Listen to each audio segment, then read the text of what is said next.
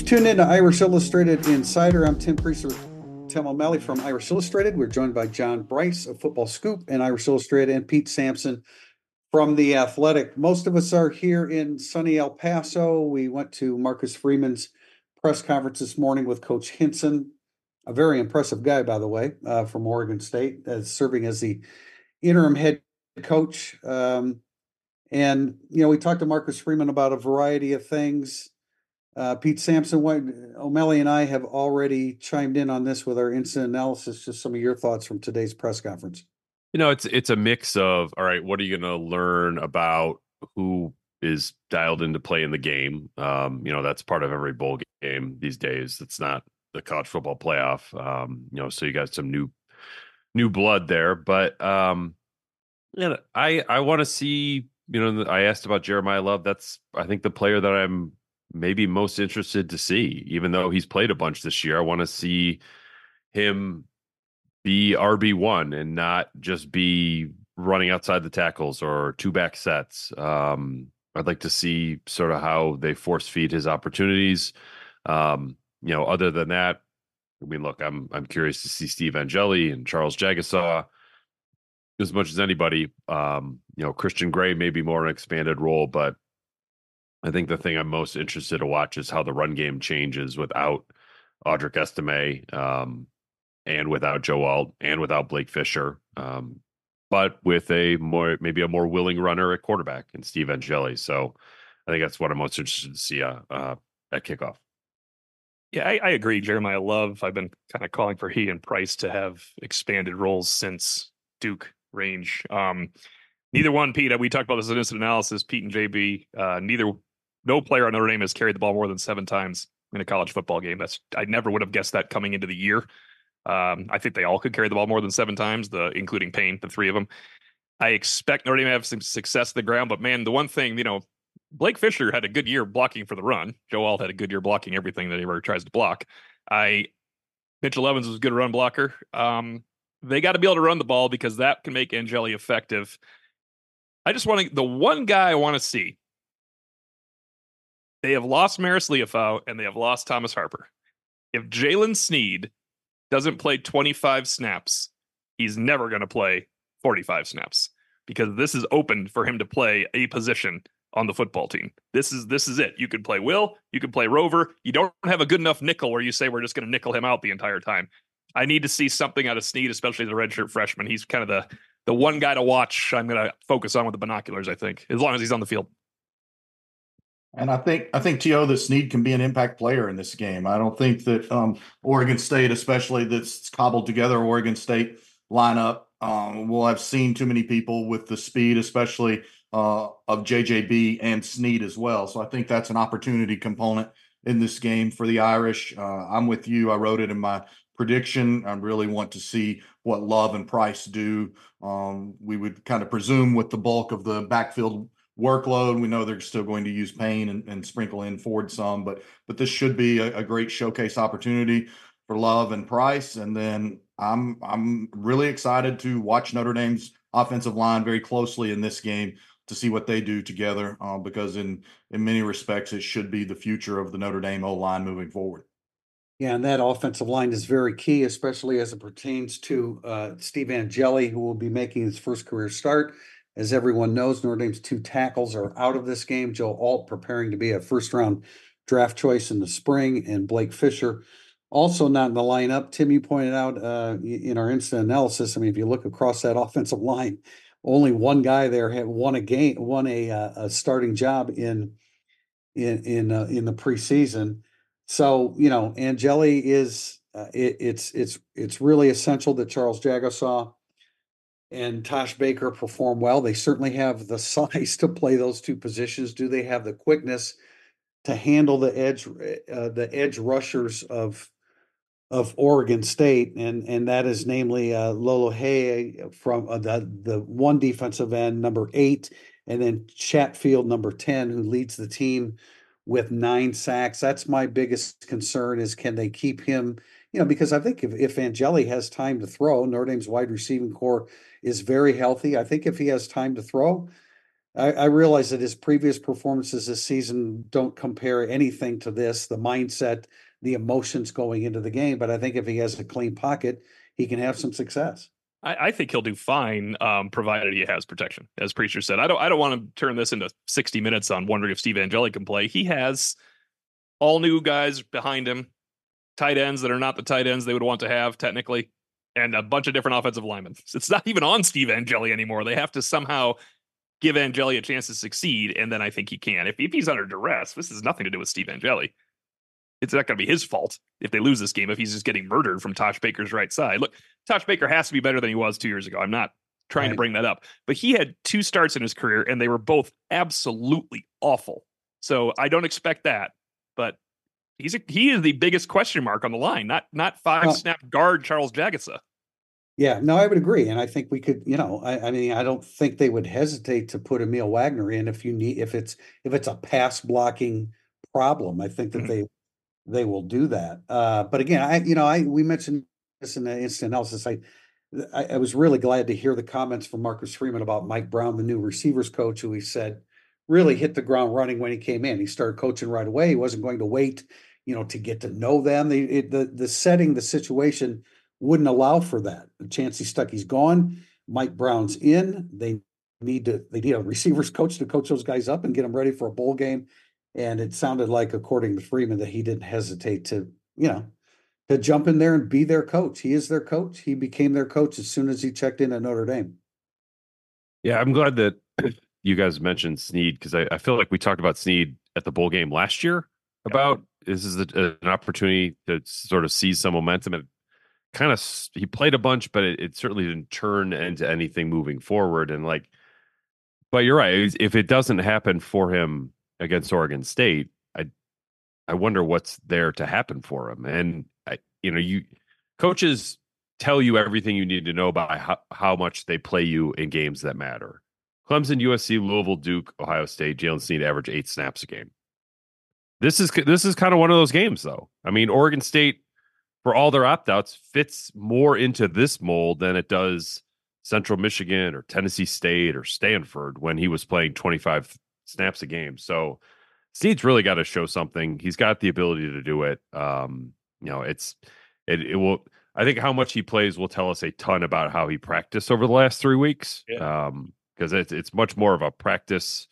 Are you ready? Did you show us? And away from the scenes, than, oh boy, just throw out there and we'll see what you can do.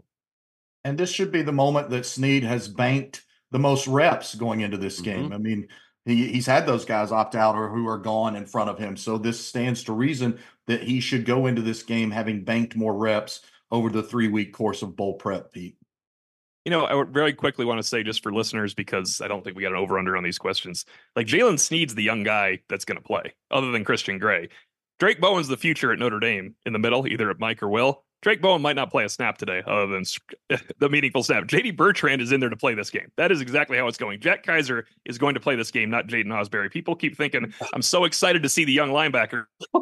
You're not going to see a single young linebacker ever. Blue Gold game is right around the corner.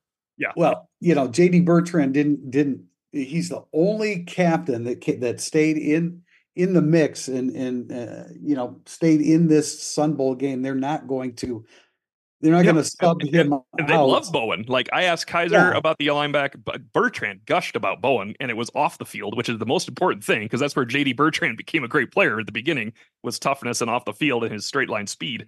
He said Bowen is a sponge. He's always in there. Jack Kaiser echoed it. He's like, Drake Bowen can call the defense now. He went from, Kaiser is totally frank with him. It was a great interview, actually. We're going to get a lot of Jack Kaiser great interviews coming up, I think, in the next 12 months. He said, I asked about the 3 linebackers. He mentioned them all by name. He said, Drake Bowen, you had him next to you in August. You had no idea what was going to happen. He and Jaden Osbury. Now he can call a defense. He said, Jaden Osbury does not have a position to settle into yet, but that's how the linebackers go. And he even said, I don't know if he wants to find one position, because sometimes when you find one position, you get stuck behind somebody. And that guy keeps playing. So he said, now he's talking about himself, obviously. And of Jalen Snead, he said immediately, we want to put Jalen Snead in one-on-one situations. That sounds like pass rushing to me for this game.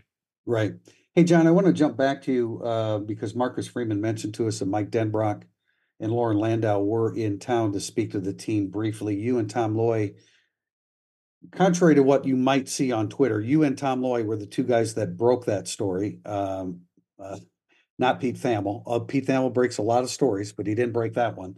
I just jump in here and talk to us. Yeah, I've known Mike Denbrock for 2 decades. This will be his 3rd tour of duty at Notre Dame. He truly is a Notre Dame guy. I know people hated the idea of not getting Andy Ludwig last year, and clearly Notre Dame didn't handle that well. But when it came down to it, Andy Ludwig had a choice, and he chose not to come to Notre Dame.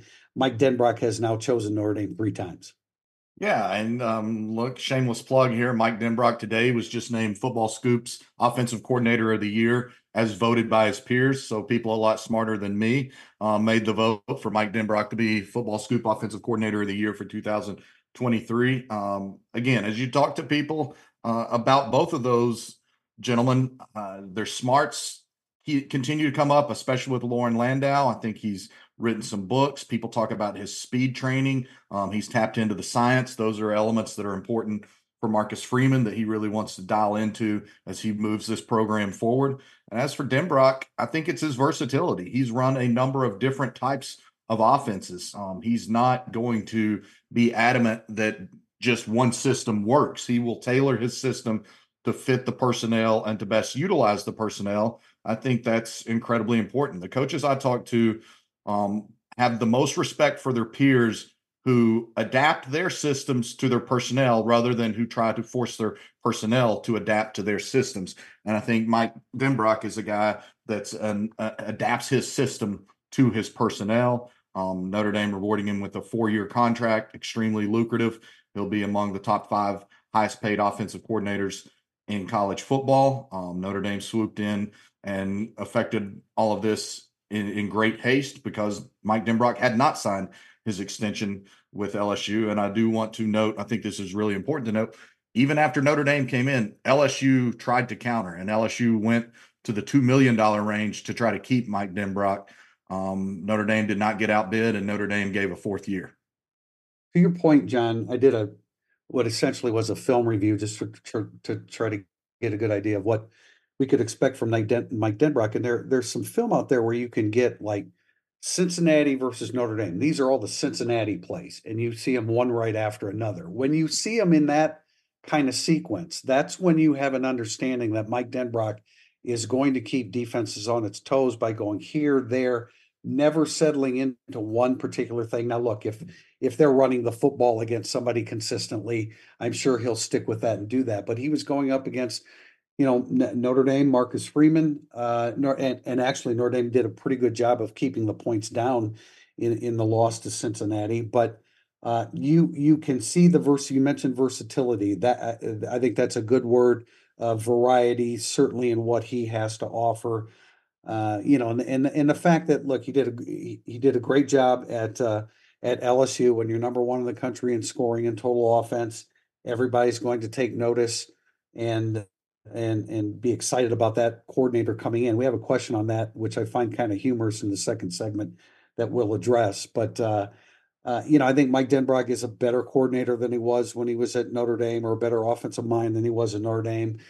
He was with Luke Fickell. He was with Brian Kelly once again at LSU, and I think that he's done a great job. I want to finish up segment 1 talking about something that Tim and I addressed in the instant analysis after the press conference today, and that was the naming of the captains for the bowl game. Michael Vincent, DJ Brown, and Javonte Jean-Baptiste joined J.D. Bertrand as the 4 captains for this game, and it was really kind of heartening to hear those guys, especially a guy like Michael Vincent. I heard a story that when they voted for captains, the players had, okay, here are the offensive players, check a box. Here are the defensive players, check a box. There were no special teams players listed on that. So that would have been a hell of a write-in candidacy that Michael Vincent would have needed in order to be named a captain. But good for him. We know how devoted he is to his beloved Notre Dame, and he will be serving as one of the 4 captains along with J.D. Bertrand, of course, for the Sun Bowl. I just thought it was cool, and I'll go briefly here that Freeman said he asked J.D. Bertrand first, and then he moved on to the coaches and everybody else, because you do owe J.D. Bertrand that question as the captain that stayed in that situation. So I think That's nice to hear. And DJ Brown and Michael Vincent must have been so excited to be named captains as sixth-year players for a situation like that. I can't think of a player who's, I guess, maybe Q rating rocketed it up as much as JJB did over the course of the second, like a half of one season. I mean, he was pretty good at the beginning of the year, but like when training camp started, it was like, are they going to start Javonte Jean-Baptiste or Nana Osafo-Mensah? Who knows? And by the end of the year, like, how is this even a question? And then, I mean, his personality is so fun. I think that you could blame Priester for almost getting him to opt out of the Sun Bowl when he talked about how bad the weather it was here in 2010. Just like I feel bummed as a reporter that we only got 1 year with him because he seems like just a really a huge breath of fresh air around kind of just Notre Dame. He's got a unique personality. And man, he was a really, really good player. So props to him for not just playing in the game, but the entire season he put in at Notre Dame. And I would just add one quick anecdote on that. He's like a professional video game player. Like he streams on Twitch and he has like a world ranking and he's climbed incredibly high. And like this is one thing I talked to people at Ohio State about when he first got here. They're like, he could go pro in football or video games. So that's another level. That's another level to the Renaissance man that is JJB. Hey, and I also appreciate JJB for another thing. I think coaches, fans, and reporters all appreciate when they watch games is he was really good when they played big teams like Ohio State and Clemson and USC and Duke and Louisville. And those are the fun guys to watch too, not the ones that, hey, he had 4 pressures against Stanford. That's a great way to go out. Well, he made himself into a viable NFL draft candidate. And that's great. Yeah, Pete, I agree with you, man. It was great. At first, I thought he was a little bit standoffish. He was probably a little bit, nervous, and he didn't know us. But he certainly he evolved with each passing time. Tim telling him about snow for like 5 minutes there was not great at the end of the press conference. He made a comment about going to warm weather, and I'm like, well, look, dude. I mean, 13 years ago, it snowed 8 inches or whatever it was the night before the game. Remember, O'Malley, Sampson, and I were together. We came out of a bar, and oh my God, look at the snow, and it stuck around for the game. Then the day after the game, it was sunny and beautiful again. It truly is the Sun Bowl here in El Paso. Coming up, segment 2, burning up the boards. If you're coming to a game this season, you have to check out Game Day Your Way, the official tailgate service provider of Notre Dame. Game Day Your Way offers everything you need, including tailgate gear, catering, and even beverage delivery right to your spot. And their Irish Express transportation from Chicago allows you to tailgate while you travel to their all-inclusive party zone in South Bend. Let Game Day deal with all the hassle so you can focus on the fun. For tailgates, tickets, transportation, and more, visit GameDayYourWay.com. Another day is here, and you're ready for it. What to wear? Check. Breakfast, lunch, and dinner? Check. Planning for what's next and how to save for it? That's where Bank of America can help. For your financial to-dos, Bank of America has experts ready to help get you closer to your goals. Get started at one of our local financial centers or 24/7 in our mobile banking app. Find a location near you at bankofamerica.com/talktous. What would you like the power to do? Mobile banking requires downloading the app and is only available for select devices. Message and data rates may apply. Bank of America N.A., member FDIC. Welcome back to segment 2, burning up the boards. Our first question is a 3-parter from Shibe43. Apparently, Priester was on the same wavelength as Shibe43 because we got a lot from him right here. With 2 more talented running backs coming on board, do you see either Ford or Payne moving on after the season? He conveniently left out other running backs. Does the importance of getting 1 or 2 additional wide receivers increase with Denbrock running more 4 wide receiver sets than previous offensive coordinators did for the Irish? And do you see most offensive skill players sticking around through the spring to see how they might fit in Denbrock's system? Anybody can opt out these days. And so, yeah, I would imagine that, Jabron Payne may look at, because Marcus Freeman wasn't talking about a 4-headed monster today. He was talking about the 2 running backs. So Payne was excluded, even though Payne has played an integral role in at least with what Jared Parker did. But yeah, I mean, Ford, I don't think so, because I think he chose Notre Dame to be at Notre Dame, and he's going to be he's a great special teams player on multiple levels. And I think he'll stay. Payne, I don't think any of us know him really well. He has been their short yardage guy, and they relied on him all season. So there is an opportunity there to be among the top 3, certainly going into next year. But Aeneas Williams is coming in. O'Malley's going to put him on the depth chart for sure. So anything's possible today with regard to transfers. My one thing don't for you- Payne is, as long as Dylan McCall is here, Payne has a role. There's that's true. something to that. I would think that these guys would stay through spring just to sort of see what the new guys look like. Because I mean, look, I get it that Aeneas Williams looked good at Irish Invasion and his highlights are great, but What are you talking about? Why are we limiting something to Aeneas Williams right now, Pete? I'm not Yeah. sure you've watched enough film to be. I'm just saying sometimes 4-star recruits they're just okay when they get to college. I mean, it's like, do you think Jack Kaiser is going to move on because Jalen Snead's coming in? Like that it's a similar kind of question. We just don't like. So I would wait to let spring practice play out. I don't. The third part. Do you see most offensive skill guys sticking through the spring to see how they fit in Mike Denbrock's system, which finished number 1 in points per game, yards per play, and everything else? Yeah, I think everyone fits in that system. So the 4 wide receiver sets, if he ran it 5 times, it would be more than previous Notre Dame OCs, including himself. Because when you play 4 wide receivers, you're taking a tight end off the field. Notre Dame doesn't like to take tight ends off the field because they're great. So I think I would say a lot more 11 personnel than 12 personnel. Maybe that balance shifts a little bit, but I don't think we're going to get to a whole lot of 10 personnel. Yeah, and yeah, I completely agree. And I'll go back to what we said in the first segment. Mike Denbrock's versatile. He had the personnel to run 4 wides a lot at LSU and in some other places. But again, Marcus Freeman does not want to run a tempo 4 wide, spread the field, go at mock speed offense. That's not how he has designed this program. That's not his vision carrying this program into the future. And so again, I think that's where Denbrock, as a veteran OC, is really valuable in this situation. I think it's huge as I dance around a little bit here. I think it's huge that Marcus Freeman is now surrounded by Al Golden and Mike Denbrock, 2 really veteran guys that have seen almost everything there is to see in college football as Marcus continues to grow as a head coach. As it pertains to the running backs, look around the country, look everywhere. I mean, Travis Etienne just transferred from Florida to Georgia. I saw that. That is nuts. Yeah. So you have to expect that somebody will depart that room, because that's not unique to Notre Dame or anywhere else. It's unique if somebody doesn't leave. What Notre Dame just did in recruiting is remarkably unique, because the Irish essentially didn't have a decommitment from like July or August on through the end of the year. And then one final note that I didn't get to squeeze in on the first segment.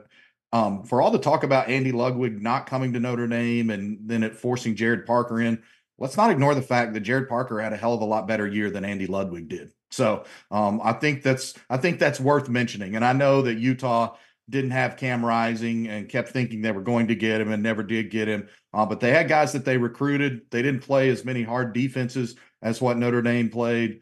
So I would just point that out there, that it ended up working out well for everybody.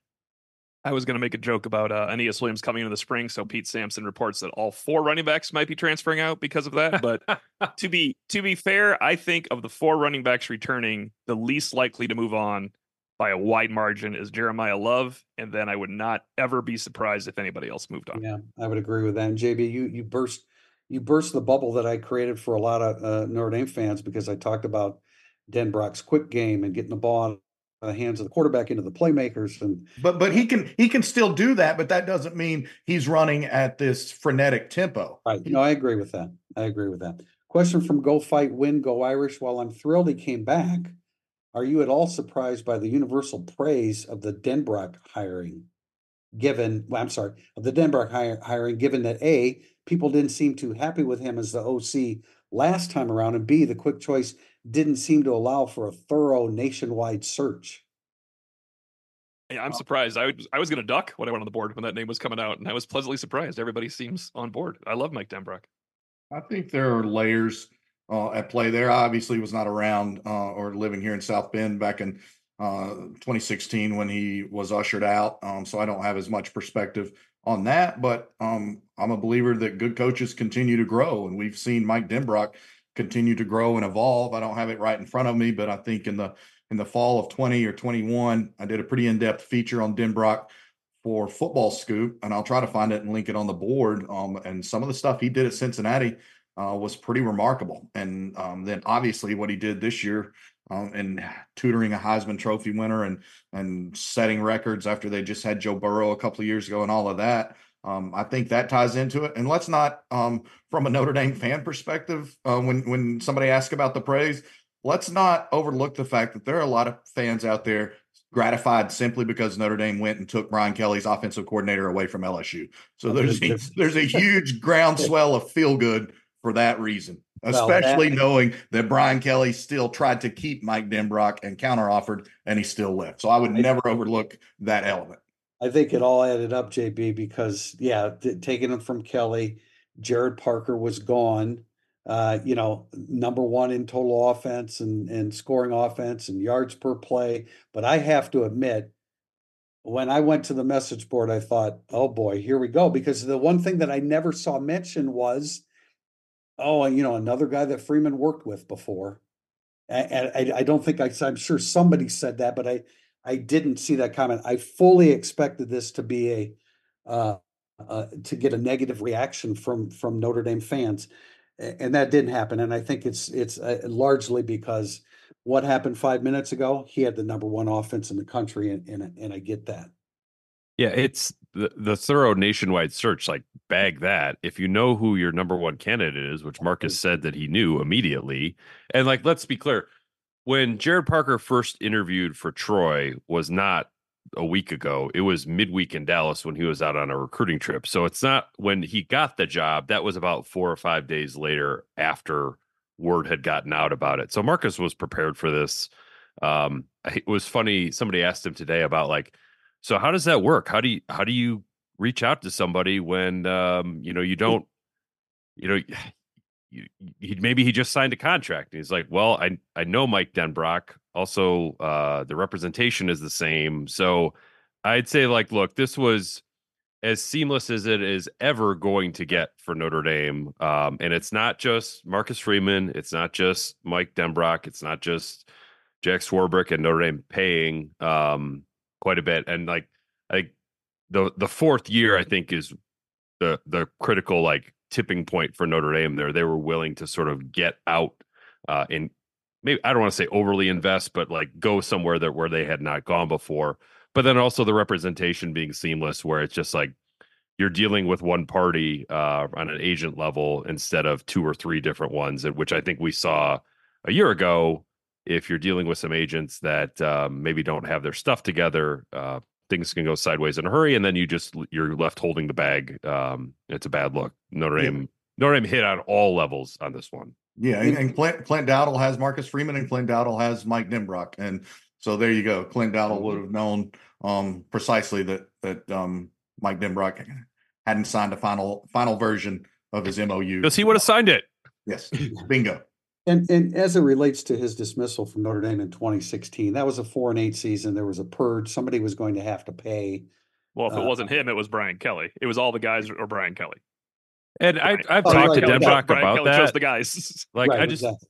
So I asked Denbrock about that a couple years ago for a story I was doing on Kelly, and he said like there was a role for me to come back in, but like that wasn't the role. That wasn't the role that I wanted to do. And so I made the decision to move on. And he didn't seem to harbor any ill will towards Kelly at the time, which clearly came back around, and he went to LSU with him. But I think that the universal sort of embrace of Denbrock is like, look, Notre Dame loves people that love Notre Dame.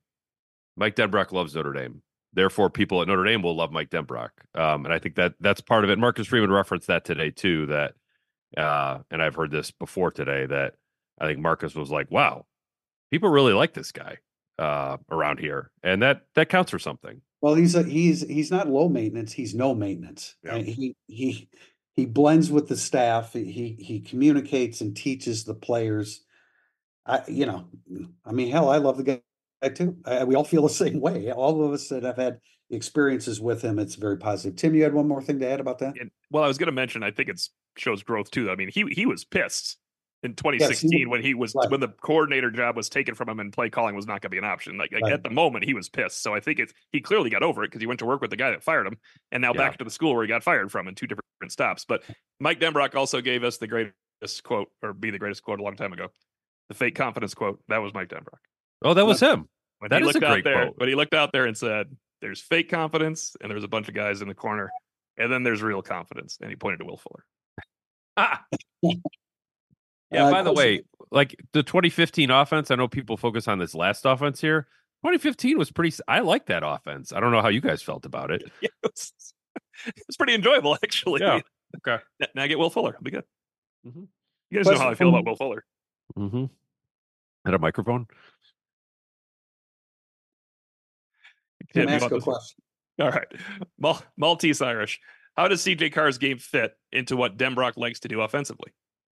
Okay, well, this has come up because of some of the things that I wrote about what Denbrock did with Desmond Ritter and Jaden Daniels, and I mean CJ Carson, neither one of those guys in terms of running the football. He's not Riley Leonard either, but I think he's certainly, and I think JB, this is going to fall into what you're saying about Denbrock's versatility. I think Carr is certainly a good enough athlete that can be part of the equation. And we're not, I'm not talking about every running play is a read option, but I think there are times where, you're on the boundary side of the field, it's 1st and 10, and all it takes is for the quarterback to take the snap and go to the short side of the field, and it's 2nd and 3. He's certainly a good enough athlete to do things like that. Quarterback draws. Hell, I've seen Ben Gulbranson run quarterback draws for touchdowns at Oregon State. If he can do that, CJ Carr can do that. Yeah, I think CJ Carr's athleticism, and we'll see it more as spring unfolds, but there probably hasn't been enough discussion of CJ Carr's athleticism, because I do think he's not just a statue with a rocket arm. I think he has all the necessary tools to be developed into a very high-end quarterback. Riley Leonard's kind of a freak. I talked to some coaches who saw him on the recruiting trail, and they talked about some of his dunks when he was playing basketball. I don't think we're necessarily going to see that. But again, Mike Denbrock has utilized a wide spectrum of quarterbacks through the years, and I think that will benefit him immensely and benefit CJ Carr and Riley Leonard immensely moving forward. Next question from Bill V6118. Is Matt Salerno going to play in the Sun Bowl? I feel like he was on the too deep initially, but now I have not seen or heard his name lately. We haven't had many Matt Salerno questions asking for him and whether he'd be on the field, and so I thought I would include this. Yes, he's healthy. Marcus Freeman said today at the press conference that it was Salerno's goal from the very beginning, when he was injured in game 2, that he would be back and ready to roll in the bowl game. I still contend that had he been around, I think Sam Hartman would have connected with him for, 10 or 12 catches over the course of a season, but we never had an opportunity to see that. I think Matt Salerno can be a really nice safety valve for Steve Angeli in this game. Yeah, the 3 to I think he's the 4th receiver in the game. I don't mean the starting lineup is just whoever starts because of the first play they want to run, but Thomas, Greathouse, Faison are clearly the top 3 receivers, and I think Salerno will play more than Colsey, who will play more than KK Smith, and that would be the natural breakdown of the wide receivers. Colsey didn't play a lot anyway before he was hurt.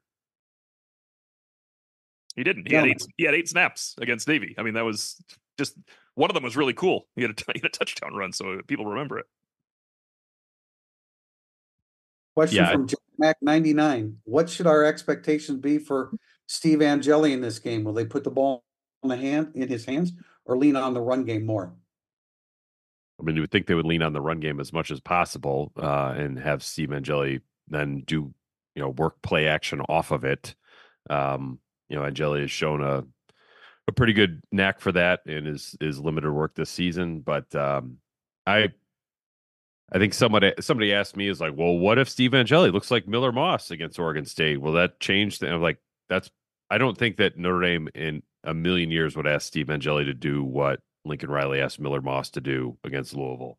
Because I don't think Notre Dame would win if they did that. But I think for Steve Angeli, it's a great opportunity to just run the entire operation when the game is on the line, under pressure, under stress. I'm not just talking about pass rush. I'm just talking about, like, you may lose the game when you're in.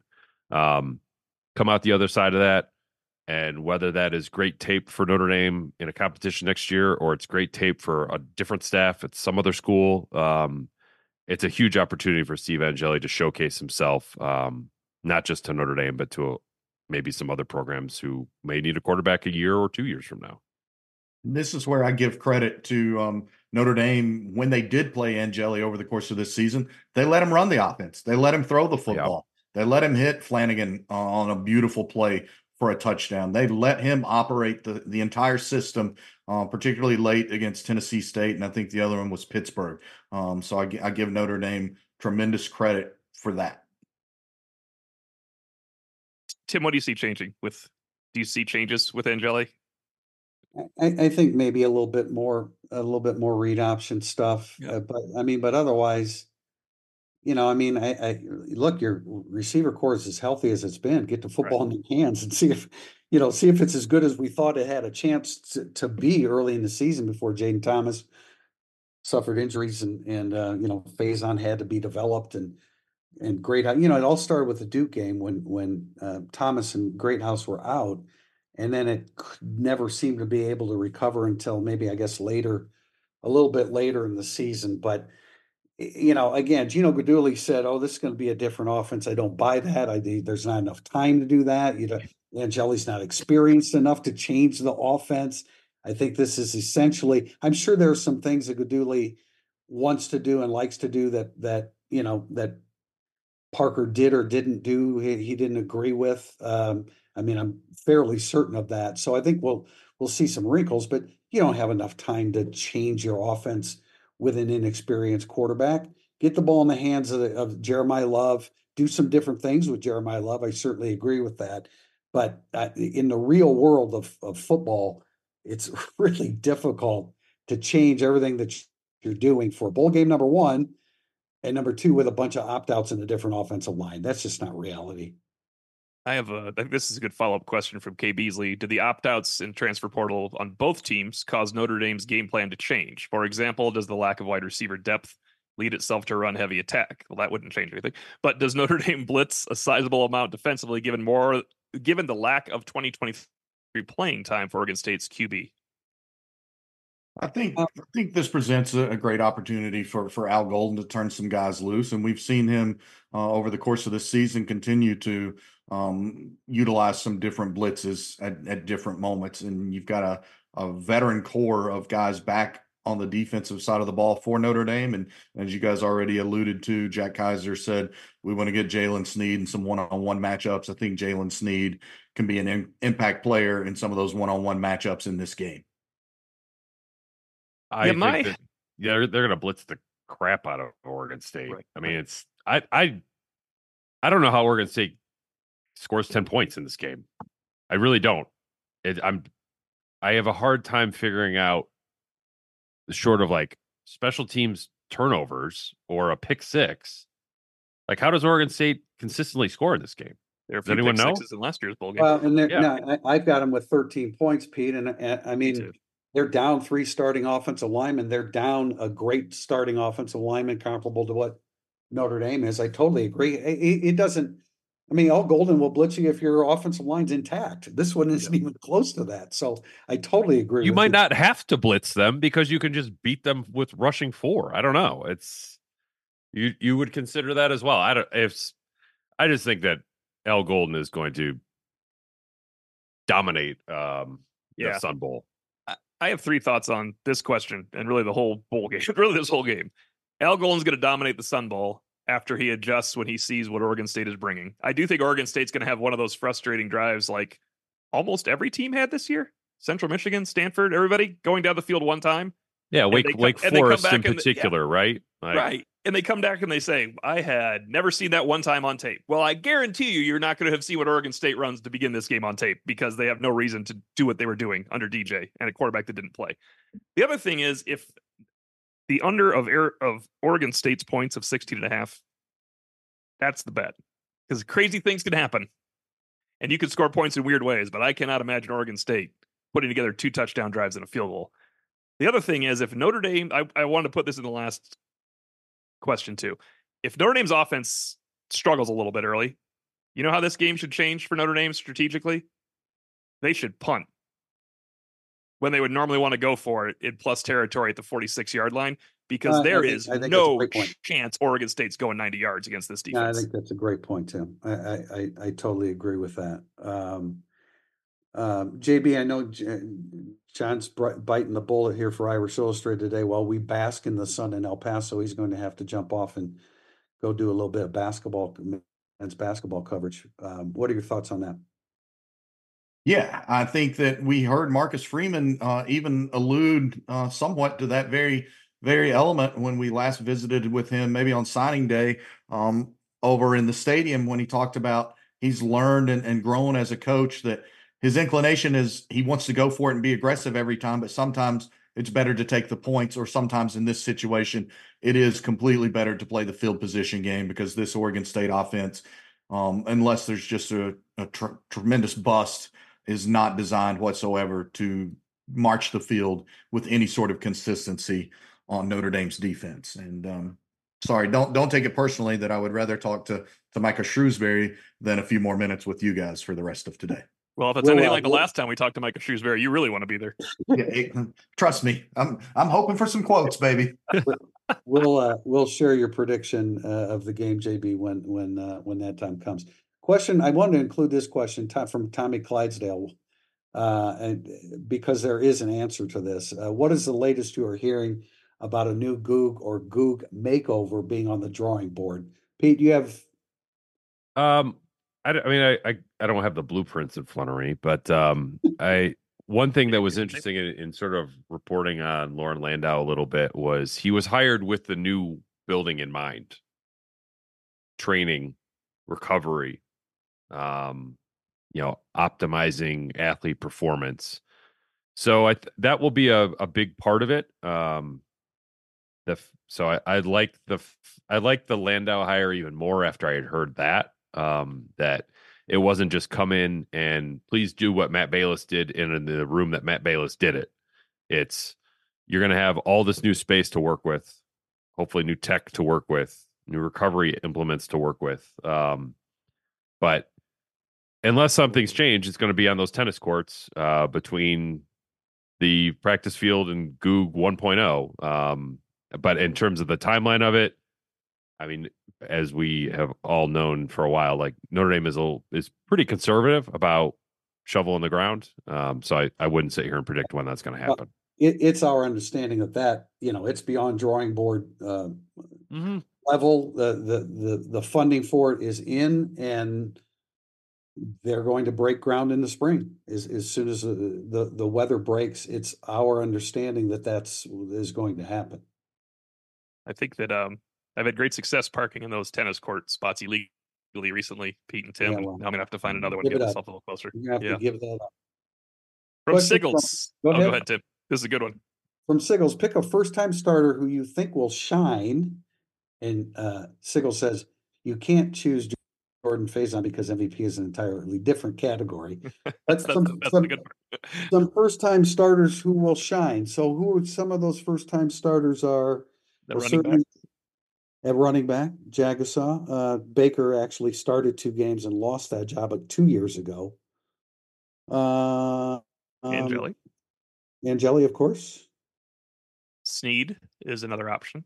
Sneed is an option. And if you want to go with first time real regulars, you could probably throw in, you could throw in KK Smith's the first time ever player. You could throw in Jaden Mickey will start at corner, we expect.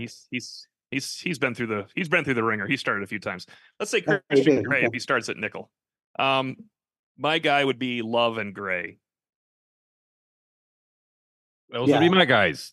Yeah. Thanks for stealing that, O'Malley. Appreciate it. Love is well positioned with the head coach supporting that supposition that he's well positioned. It looks like he's going to get plenty of touches. I would imagine he gets 12 to 15 touches. Oh yeah, you got to. That's got to be right. I would think that's. I do believe all 3 guys are going to get the ball in that 7-time range. 7+.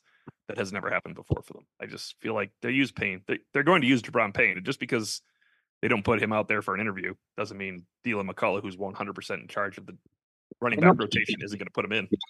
Right. I know that Oregon State, I believe this is the first time. Of course, it's the first time kicker. Everett Hayes who's replacing Atticus Sappington, who opted out of the bowl. It just still astonishes me that a kicker opted out of a bowl game. I'm sure there's a plan there. I haven't spent any time to dig up what it is. But Atticus Sappington from a novel written in 1878. Was he recalled to his Shakespearean traveling troupe of actors? Excellent, excellent. I'm not sure, but I know that he will not be in uniform tomorrow. We have a question from ND Lawyer. Seersucker suit, you would have showed up to the game in. ND Lawyer 1990. Who else is Notre Dame targeting in the portal? I have a name if you guys. Sure. Who is it? Is he a Heisman winner? We always want Heisman winners coming to Notre Dame in the portal these days. Is he a good one?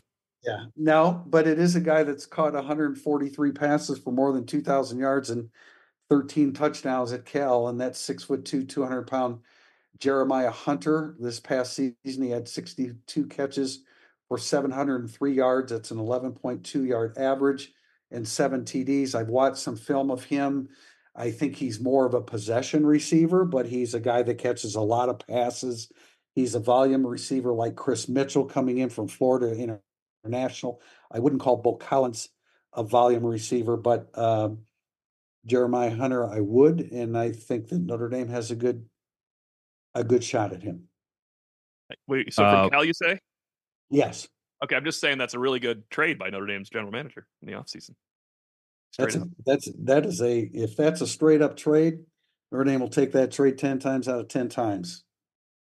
The reference, of course, being to Tobias Merriweather, who still has a world of ability and may find his footing at Cal, but was not able to find it at Notre Dame. Yeah, that would be. It's amazing how much production happens elsewhere among wide receivers. Because it was like Bo Collins, Chris Mitchell. There's Jeremiah Hunter. There's just a lot out there that, for whatever reason, Notre Dame just didn't have. There are other teams that didn't have a guy with 29 catches leading the receivers. Yeah. So to add all of those guys would be awesome for Notre Dame. But I would say also Hunter almost made a really nice catch at Notre Dame Stadium at the very end of the game, if you remember that correctly. Believe me. That would have changed the course of history, perhaps, for some people. But I was told that there's a offensive lineman who's not in the portal that they are keeping very close tabs on. And if he goes in, they will make a big push for him. I unfortunately do not know who this person is. Otherwise, I would tell you. But that was the other sort of portal. Hey, watch this. Just keep an eye on this bit that was passed along to me. Go ahead, Tim. I think I know who that is, but I can't think of its name. So that's good radio too, right there. That's as good. Yeah, that's as good as being in the position you are and not knowing. Thanks, appreciate that. That's really good radio on that one. Other spots. I mean, I still think they need a safety, but if they don't get one, I think they need a starting safety. If they don't get one, they're going to have 8 or 9 safeties, so that's plenty. And they like to say, "We love everybody in our room; they'll be just fine." But I would get a starting safety.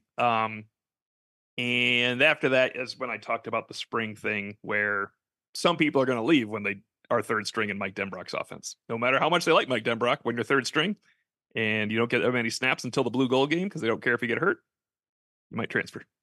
Yeah, we're going to go straight to predictions from there. We're going to skip that last question there. And so I throw it. Well, you have JB's prediction, Tim? I do, yes. Pete Sampson gets to go first, though, while I pick up. You guys don't have the offensive lineman's name, and I can't pull up JB's prediction until Pete Sampson goes first. So now this is preparation at its finest right now. I stand by what I said 10 minutes ago. I don't know how Oregon State scores up very much in this game. I think that Notre Dame will figure itself out offensively. And look, Oregon State has some material on the defensive line. But I just think that Notre Dame was a better football program at full strength, and they're still a much, much better program than Oregon State when you remove their leading tackler, their top 2 quarterbacks, their top running back, 3 of their offensive linemen, 2 starters in the secondary, Atticus Sappington. It's just they lost a lot, and I think that Notre Dame may run away with this in the second half. So in an homage to a different bowl game Notre Dame played in that I famously mispredicted, I'll go Notre Dame 33, Oregon State 9. Hey, Brock Purdy is not walking through that door for Oregon State. And if he does, Notre Dame's in a little bit of trouble because they have a new nickel. JB leaned in heavily on the defense as well. I'm reading from his staff predictions. And he went Notre Dame 21, Oregon State 17. Kind of looked at like the consistency of both teams' defenses more than the offenses, with a little bit of a nod to Oregon State's quarterback that has actually started 10 games, which I do think helps a lot. I just think Angeli will handle it fine. I'm a little closer than Pete, but I feel the same way about not many points for Oregon State. I said it earlier in the podcast. At some point, they're just coming out with 7 straight things that Al Golden has not seen on tape because they have no reason not to. It's a interim coach for the first time going out there with quarterback that's not going to play and everything else coming in. It's going to look a little funky. That doesn't mean they need to score a touchdown on that drive. I have Notre Dame 23-13. And the reason it's not 24-13 is at some point, Marcus Freeman will realize the offense has to be careful to not lose the game. And there are 3 field goals and 2 touchdowns rather than like 4 touchdowns for Notre Dame. This is a rare instance where I reveal my pick on the day of the podcast before the game because we went a day later than normal with our podcast. And interestingly enough, my prediction is the same as Tim O'Malley's at 27-13. And that isn't necessarily a touchdown and 2 field goals. It could be a missed extra point by Everett Hayes filling in for Atticus Sappington. Who knows? I have not seen any film on Everett Hayes, the kicker for Oregon State. I can promise you that. I think Jack Freeman did. He told me his staff pick wasn't ready because he was watching copious amounts of film on their special teams this morning. So there is, if he saw it, he could try we will be waiting for Jack's report on the Four Horsemen Lounge. Until tomorrow, join us at IrishIllustrated.com for all of our pre and post game coverage. Of course, we'll have a pre and post game incident analysis, O'Malley and myself. And until tomorrow, from Sun Bowl Stadium, Tim Priester, Tim O'Malley, and Pete Sampson, this has been Irish Illustrated Insider.